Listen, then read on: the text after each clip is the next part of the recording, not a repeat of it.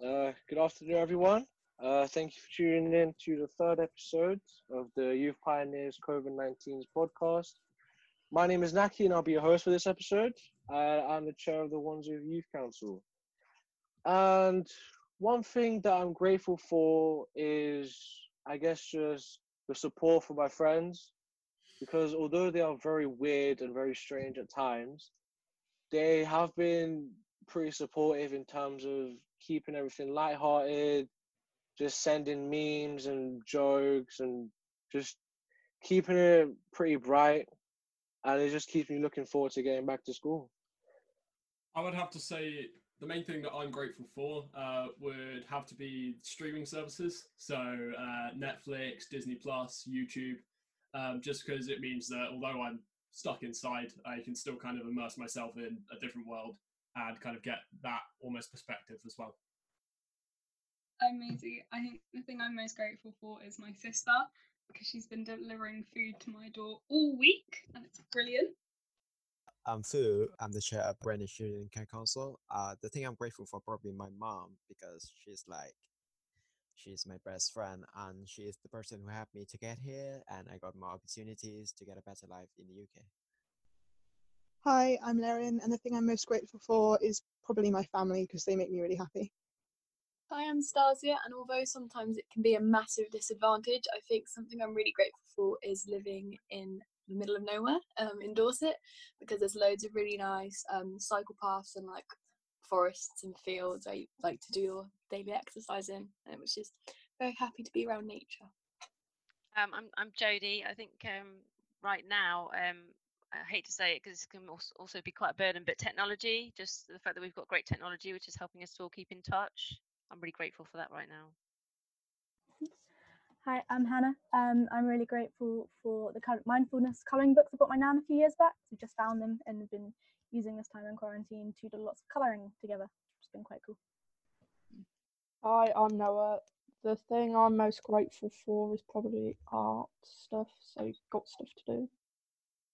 Hi, I'm Carl. I'm the Community Engagement Manager here in the Southwest for the NCS Trust. I think the thing I'm most grateful for is family, actually, and more specifically a family quiz. I've started doing quizzes with family from all over the world since this has started, so I hope that they will continue after that as well. Hi, I'm Rebecca Roberts. I'm founder of Thread and Fable. Thanks for having me on today. And the thing I'm most grateful for, I think, is WhatsApp. Like, all my family are on it. And I've been speaking to my brother over in the States a lot as well, so I feel quite grateful that we can keep in touch so much. Hi, I'm Darren Caveney. I'm creator of something called Comms 2.0. The thing I'm most grateful for has been Tiger King. It's kept me entertained, and it's the TV event of the year. Controversial. We can all blame Carol Baskin for this as well now, which is great. Hi, I'm Dominic. I'm a freelance communications consultant, doing quite a bit of work at Wandsworth Council at the moment. And I think the things I'm most grateful for, listening to people around the room, it's definitely friends and family. And I think really working out what's important in life, all those kinds of things, all those connections. And also, I'm not sure where we'd be without Zoom. Yeah, I think those are all fantastic. I think what I'm most grateful for at this time is that yesterday I finally got around to doing one of those like diamond art things where you do it by numbers, and it was just the most entertained I've been for 7 hours in a very long time. So I think moving on, one thing I'd also like to point out to our viewers before we really get into talking about social media and what's happening at the minute is that we are the Youth Voice Pioneers. I'm sure Naki told you. But if you want to find out more about any of us, please go to participationpeople.com, and if you go up to the tab along the top, you'll be able to find podcasts and you'll be able to listen to the other two that we've recorded before this one. Moving on, how are people feeling about the extension of the 3-week lockdown, and how do we think, was it predictable, or how are we feeling? That's anything really. I think that I think in the back of our heads we knew it was going to happen, even though kind of getting a bit like cabin fever a bit. I think we all knew it was going to happen, and it was a bit like, oh yeah, we knew it was going to happen. But also I think it's making us think, like, as to go back to the icebreaker, making us all think about how grateful we are for the things that we've got, like Ollie said, like streaming services and stuff to keep us entertained throughout of it. So yeah, I think it's made us as community and as like a country a lot more grateful for the little things rather than, you know, like the streaming services and our family and that thing. It's given us a lot of time to think. I think like these 3 weeks lockdown attention, I'm not surprised at all because as you can see, 800, 900 or even 1,000 people die a day, and there will be more lockdown. Like I read the news this afternoon, and they say there will be several lockdown, like 4 or 5 ways of lockdown. So everyone should be ready for that. I think the thing that I found really interesting this past kind of couple of weeks are a couple of early research reports out. So Young Minds put one out around how young people with existing mental health issues are finding like the change at the moment. And I think not having school for another 3 weeks, that's quite like a challenge for people who are used to having that routine and that kind of care. And the other big thing I think is quite a concern or something to consider, I guess, is, you know, in a lot of like more deprived areas, the summer holidays are a major issue for children getting 3 meals a day, which is why we've got the free school meals. So I feel like for a lot of people who have like a stable family life and have, you know, one parent working, is the, you know, the time they can reflect about what they're grateful for. But I think for a lot of young people, this extended period is going to be like really quite concerning about how they're going to access support and how what's kind of there to provide for them. So I think that that's in the back of my head, like that takes them to the 6-week holiday, which is normally quite concerning for a lot of regions for young people. So yeah, I think I'm not surprised it's happened, but I think that's one of my concerns about how people will kind of be finding it. Yeah, because I think the government might. I get why they had to keep it in like 3-week intervals, because I know from going to a school in South London, I know there would be people who would be pretty angry if they straight up got told that lockdown was increased for about 2 months. So I think it's just sort of like those interval of 3 months, I mean 3 weeks, it's just sort of like it helps to like let it sink in a little bit, but I guess it gives young people time to sort of adjust to it, and it will also give us a chance to like see how everyone else is doing, and it give us more time to just think about what we can do using this time wisely, and not just use it as like an extra holiday before the summer, I guess. Yeah, like there's some positive stuff. Sport England said that more young people are exercising as part of like a regular part of their life than ever before, and I think that's true for all of us. Like that hour outside is like really precious. So I think, and social media stuff, like Darren was saying, like loads of people are on social media, which is great. But I think what's really interesting is people are calling people more than ever. Like I've had more phone calls with friends and families in the past few weeks than I've had in like a year, maybe 2 years. Like it's so weird. So I think how things move forward after this is going to be really interesting with social media, because I think a lot of people are used to actually connecting with people in a different way. That's, yeah, be interesting. It's definitely all about progression, because like for me, I've been in lockdown a little bit longer than when schools were shut, because my sister came down with an illness that was very similar to it. And it's just kind of become the norm for me. So I'm much more used to being inside and using social media and kind of interacting with people on a more digital basis now. And it almost seems like this works a little bit better. Like with my youth parliament meetings in Dorset, they are fully virtual. And although lockdown has been extended, it's not really having as detrimental of an effect as many people may be thinking. All you need to remember is to stay inside. Yeah, also I think the extra 3 weeks has been a really good wake-up call for people to realise that they need to start staying in. Like I think it has kind of jolted that attitude that it's not just going to end. I think it's been quite interesting to see how people are now deciding to really stay inside and follow the guidelines. Hey, so we've discussed sort of how we feel about the lockdown. I'm perhaps looking to some decision makers as well as the pioneers for this. How do you actually think that the government are approaching it in terms of social media? Perhaps saying things that you've noticed, and then that gives us a chance to sort of give some feedback, so to speak. So how do we think they're coping with it? I know they've got adverts on Spotify. I think that they're actually doing really well. I know that young people, at the start especially, I thought that people my age were thinking, oh, you know, it's not that much of a big deal. And I think doing a really good job at, not in an aggressive way, but almost just saying, you know, it is important. And I've noticed that been targeting young people on things like Snapchat and TikTok, so like platforms that young people use frequently to put adverts about social distancing and the importance of staying at home. So yeah, I think they're doing a really good job to reach all age groups, and especially to get the importance of like social distancing and stuff over to young people. I think they've done a great job of kind of really dominating at the moment, and I guess that is a bit of a given you know that it's on everybody's minds. But it's the first time I've seen the government be able to get messages out, I think, to pretty much everybody through sort of digital channels, and it's quite refreshing. That the content's quite relevant as well for audiences. Plus the content in the advert itself, like I think everyone has, all the young people have seen the advert where it's the guy who's with his two mates, and he's got really, really mild coronavirus symptoms, like to the point that he's not even noticing it. But it's almost that it's that kind of ramming home, like, yes, although you may not be really negatively impacted by it, the people around you may be. And I think that advert in particular is so powerful, and I'm seeing it on all my social medias at the moment.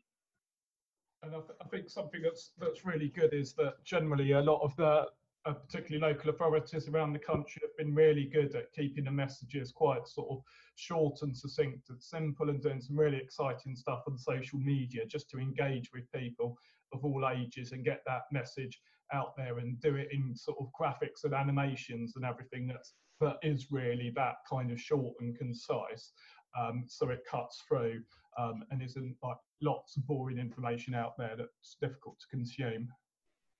Yeah, because I know, like, I've been watching a lot more YouTube lately, and like I've been seeing adverts about not only about like social distancing and what to do at home, but I've been seeing, for mine especially, and on like a group chat with my friends, is like they're sharing pictures of how there's like exercise photos, exercise tutorials to join in.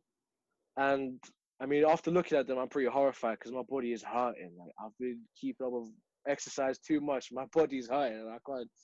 It horrifies me to see another workout tutorial that lasts for half an hour.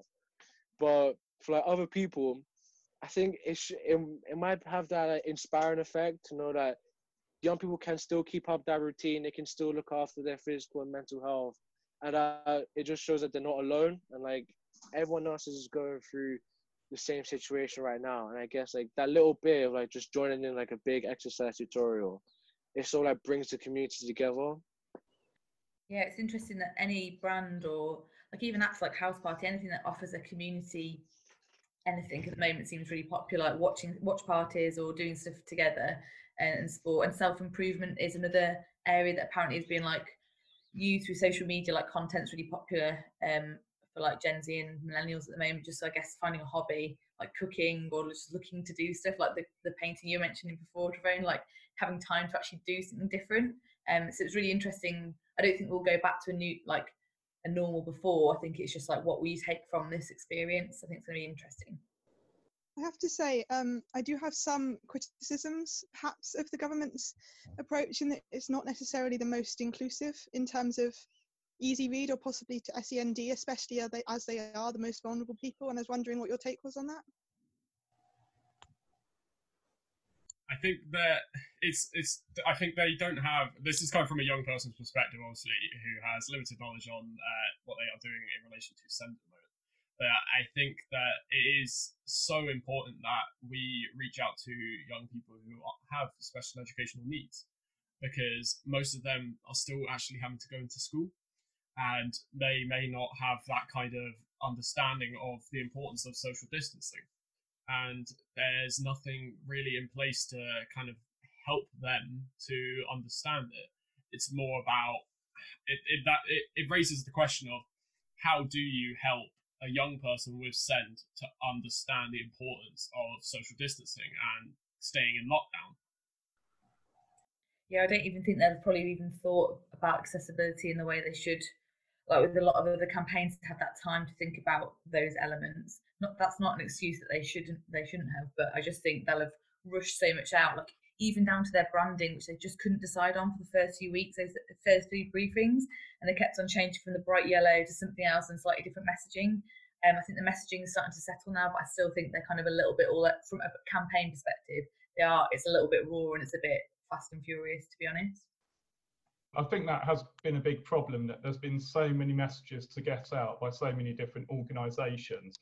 And most people I know who've been working in communications have been working like 12-hour days, and there's just so much stuff to get out there that it's difficult to kind of get those kind of targeted messages out. And I think it's only over the next 3 weeks or so that we'll start to see those messages get more targeted to different audiences. Yeah, and this week I've noticed more of a slight shift in the tone of news coverage as well. So it's all been really positive and like the kind of emergency hospital wards and all the rest of it. But reading some of the articles now, it's like a doctor leaked a letter saying, well, actually, to actually get into the hospital, that trust would need to provide the equipment and the staff, and being a bit more critical of the campaign and the actual response to the virus. So I think we're going to see more over the next kind of few weeks around being a bit more, not cynical, but a bit more normal news, like challenging the government and asking those questions. Because I think at the moment, to start with, it was just a bit like, how are we going to get through this? And I think we'll see a bit more pushback. So I think issues like this should be kind of pushed forward, really.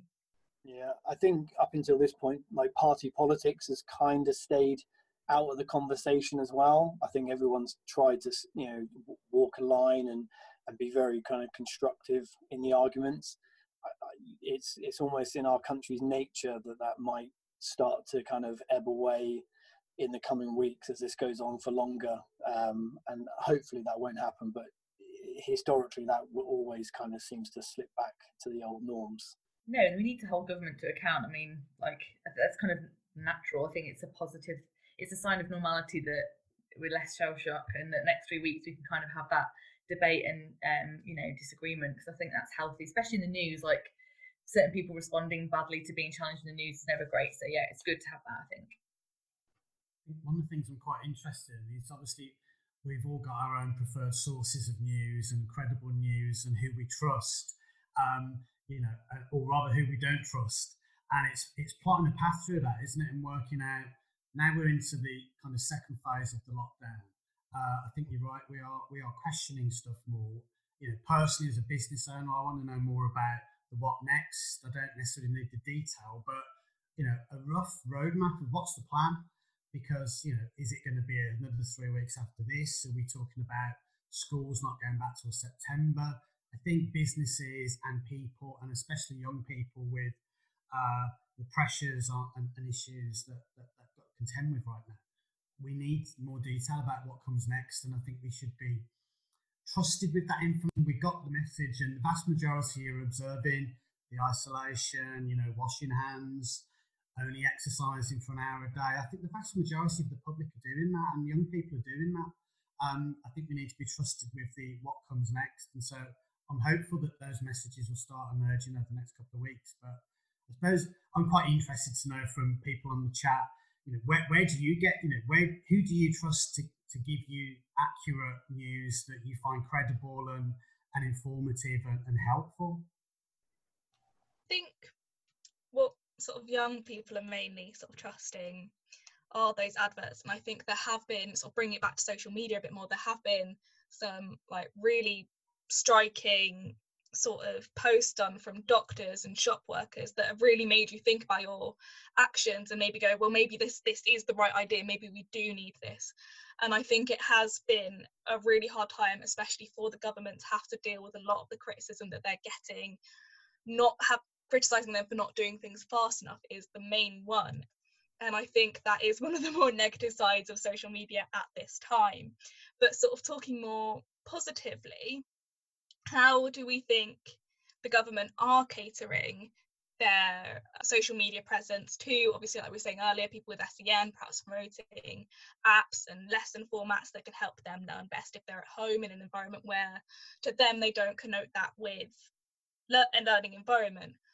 Or perhaps even, are they not doing enough, and what can we say today to inspire them to make their social media presence more impactful? And I think I'm going to lead on from what Star was saying a little bit there. It's how can you, as young people, best to use social media to help kind of spread that kind of truthful news, that positive news, like the stuff that comes directly from the government.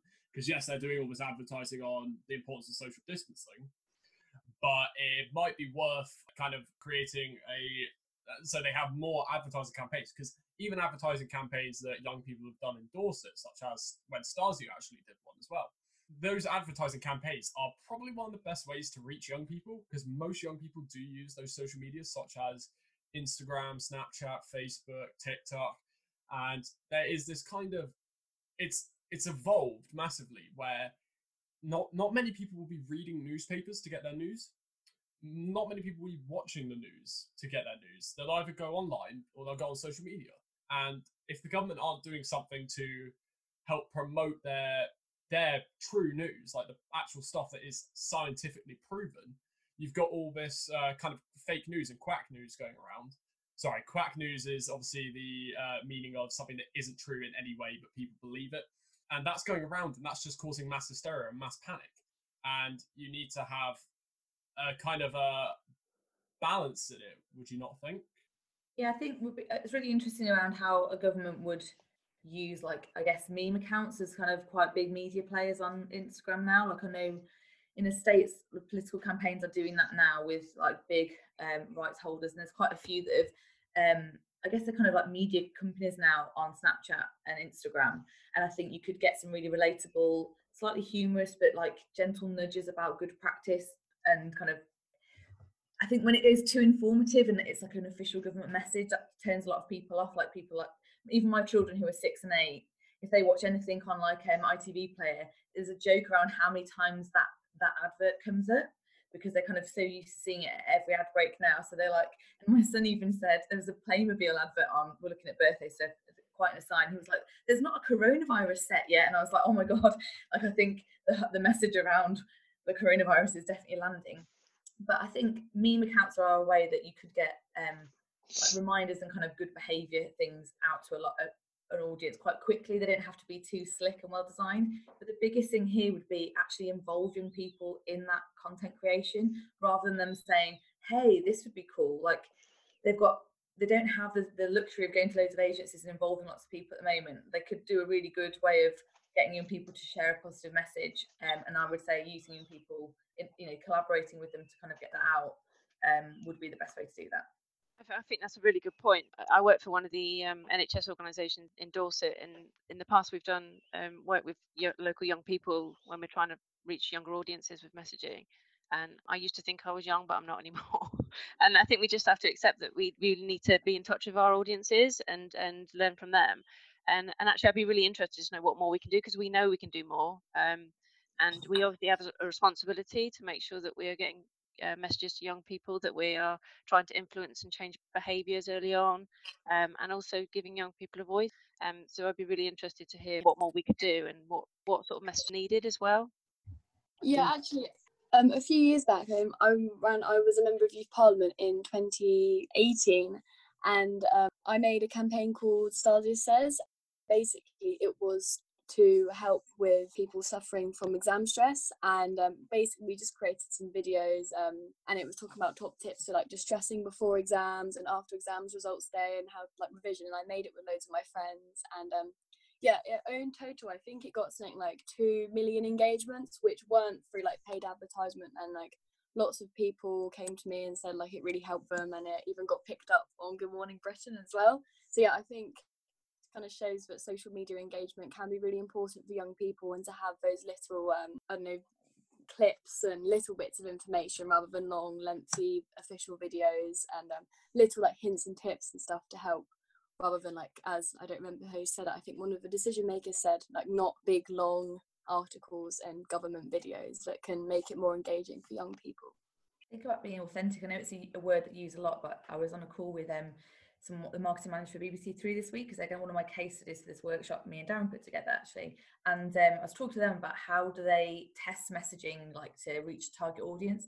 And for them, it's not always about like huge metrics. They were saying like it has to be, so they were doing something called the rap game, and they were saying we involve like local artists that were really relevant to a BAME audience listening to rap music, rather than them in the office going, do you know what would be cool, guys? Like she was like, it would be totally irrelevant. She said all our own channels were irrelevant, so we looked at who was creating like Grime TV and some other things, and really specific, very targeted influencing, not just like hashtag ad, let's get an influencer. So I think if you're anything to target young people, rather than just saying like a blanket, you can have like the blanket, let's catch all, but I think looking at really specific communities or groups and looking at who they actually follow and who they're actually engaging with is the best way to like actually land a message and to be authentic throughout. So the key thing for her when we were talking about it, she was like, we didn't want to then use an in-house designer. So when the Conservatives, for example, first went on Instagram maybe 2 years ago, they were like, we're going to engage young people, it's going to be amazing, it's going to be so great. And then all the first like maybe 30 posts were of grey-haired men sat reading like folders, and it was the most bizarre, like, why would anyone care? Like, no one cares. I don't think even men with grey hair who like folders would care. Like, it's about thinking about what's in it for me. And I think with any comms, that's like basic comms standard. But yeah. I think from an NCS point of view, I think you can see on the social medias that we do, so much of it is user content. So it's young people and trying to push their voice into that space. So similar to what Rebecca said, and I kind of completely advocate that. And I think some of the stuff we've done recently is we've started doing our own podcast as well. So Youth Rising, on many different kind of areas that are just topical really, and just out there for young people.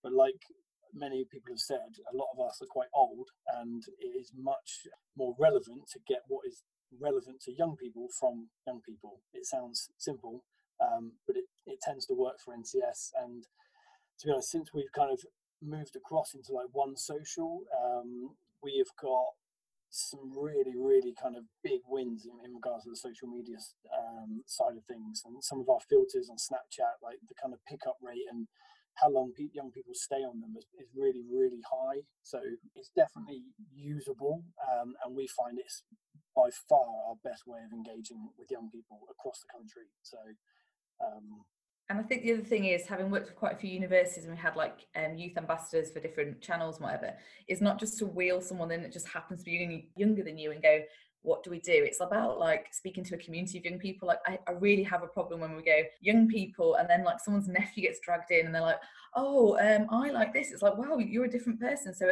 I think it goes back to that demographic, like, okay, we want to connect young people on this medicine course, like say what are they into, and trying to be like we would with any audience. So yeah, I think it's just about having that mindful consideration. And in fact, the BBC Three, she was saying their youth panel wasn't relevant to the rap game target audience, so they had to look outside of that. And I think constantly challenging yourself about who is that end person and reverse engineering it, rather than like, there's nothing sadder than a group of millennials saying what was cool in 2015 was this, let's do that. So yeah, I think constantly kind of challenging yourself and trying to find that end user you're speaking to is like the perfect process.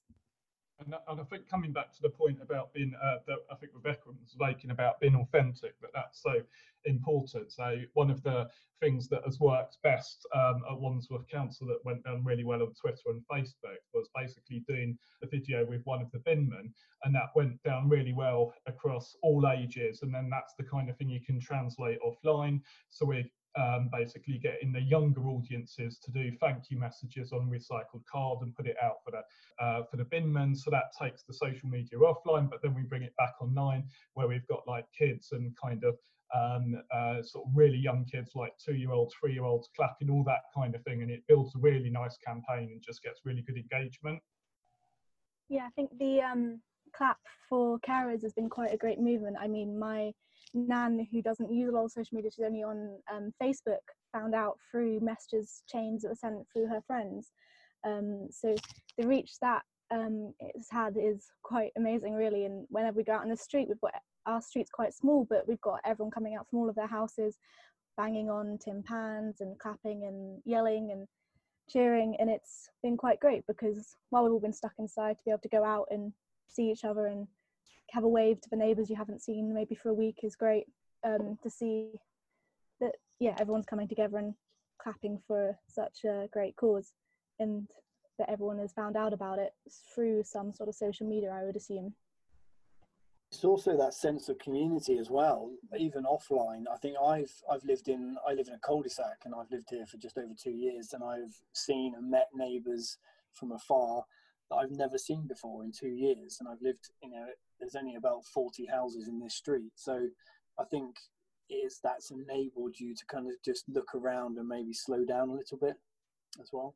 It's connecting family on social media though. I don't know about you guys, but like literally every relative like, how do I do this Instagram thing? Like I want to see pictures of you and know stuff. And then my mum's like my biggest, I'm like, stop liking everything, it's so needy. But I think it's about like them, I have not doing TikTok yet, but I've been doing it with the kids, and it's just, I guess it's introducing them to social platforms that they probably wouldn't be that interested on.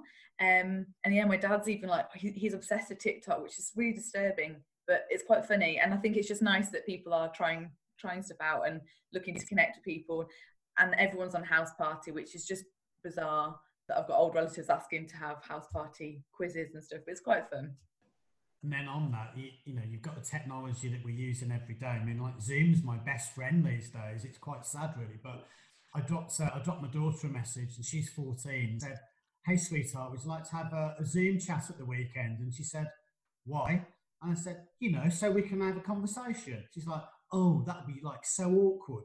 And so just assuming that young people want to use this technology. With my generation, for example, it's you know, it's not automatically there. Maybe that's just my daughter. Maybe she's not representative, but yeah, I think it's different age groups and cultures are just really colliding at the moment, and there's some really interesting stuff coming out of it. I reckon make a TikTok account and try and come up in her For You page, and then see how she reacts to that. Yeah. All right, so now from moving from TikTok, decision makers, as a collective Youth Voice pioneers, we came up with a few tips on what decision makers should do and businesses should do in order to try and engage more young people and how to effectively use social media. So I think the first tip.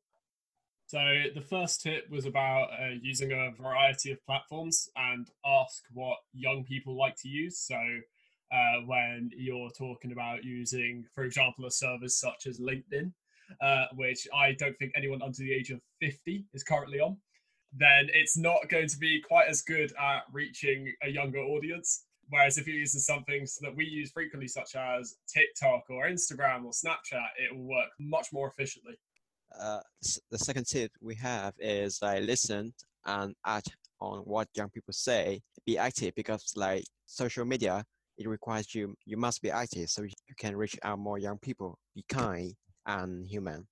Tip number 3 is to make sure that you've proof all your posts. We don't want long sentences or jargon because it can just make it harder to understand. And for anyone that might have send or just not enjoy reading long posts, they're probably not going to read it all, and they won't get the importance of the messages. And it's definitely a thumbs up for any pictures or GIFs, and appropriate jokes are really great. And I think our fourth tip is to not be afraid of the technological future and also ask us for help, because we are the so-called technological generation, so why not use what we know, what we've grown up around. So sort of just don't be afraid of adapting your services, and then especially don't be afraid of making that change permanent, because right now is the perfect time to experiment with new ways. It's the time to start experimenting with Zoom meetings, because it can just help your business and your company so much more in the future. And it means that now, at a time where you probably don't have much else to do, you've got the opportunity to start actually engaging with young people. And I think a lot of us will agree that that is a really exciting thing, or at least it should be exciting, because we have a lot to give. And so sort of to end the podcast, I'd like to open it up to our decision makers and ask them if they have any tips for businesses. I know NCS, we've complimented you earlier. A lot of you work in communications. Is there any other tips that you want to give? I think for me, I would just certainly advocate youth voice. I think if you can get young people into the conversation and really just make them part of it, it will really improve the outcomes for what you're trying to deliver to that kind of demographic. And that would be my number one tip. I think it's just get more young people involved in that process. I think for me, I know we've already mentioned this, but it's just really knowing your audience and really not making any assumptions, because we're all good at making assumptions, and it is the worst thing we can do. We need to know our audiences really, really well. Yeah, look at that. Ways you can kind of personalise communications. So we're looking at a new app called Community. Quite a lot of influencers and I guess individual celebrities using it, but I think there's potential for brands more and organisations to use it to kind of have that you can like text in, have up direct comms and personalize it. So I think in a time where everything's a little bit upside down, you've got like time to be a bit creative and try new things. So I think look at ways you could introduce new kind of channels or new content, even things like TikTok, which are a bit fun, not necessarily having a big TikTok profile, but using that, like look at Liverpool doing stuff on Roblox. Liverpool are really huge as a football club, are really big on TikTok as well. So I think it's using that humour on your other platforms that can kind of work together a little bit. So yeah, be experiment. Yeah, I think definitely doing lots of different things, and I think often as kind of communicators a bit older, we tend to use, I suppose, Facebook and Twitter as our go-to platform. So I think it's thinking about how we can use Snapchat, how we can use Instagram, all the things that younger people are using, and have those as part of our business as usual, and use those all the time going forward. I think that's a really good point, Dominic. I mean, it's always been the case, hasn't it? This was the case when we were taught this 25 years ago at uni, that you use the right channels at the right time with the right message to the right audience. And the channels have changed over the years, but actually the tactics should still be the same. It's understand the audience and what they're interested in, and so I think it was Ollie, wasn't it, that was dissing LinkedIn. LinkedIn isn't the place for many of the messages we're talking about right now. But actually, if you're looking for work right now, the stat is that 80% of jobs are not advertised these days. So having a really strong profile and a network on LinkedIn is actually really important from a work point of view. But it's niche, it's not going to be the right platform for lots of the messages we're talking about. So, Ollie's absolutely right. So, understand the audiences and really do your homework on the landscape. There's some nice work being done down. I know a lot of you are based down in Dorset. BCP Council are doing some really nice stuff in terms of COVID-19, and I've been working with the football club and the manager, Eddie Howe, and the club captain, and I think local businesses like Jimmy's Iced Coffee, that kind of thing, and getting those people to share the messages. Because do you want a local councillor sharing the message, or do you want the captain of your local football club?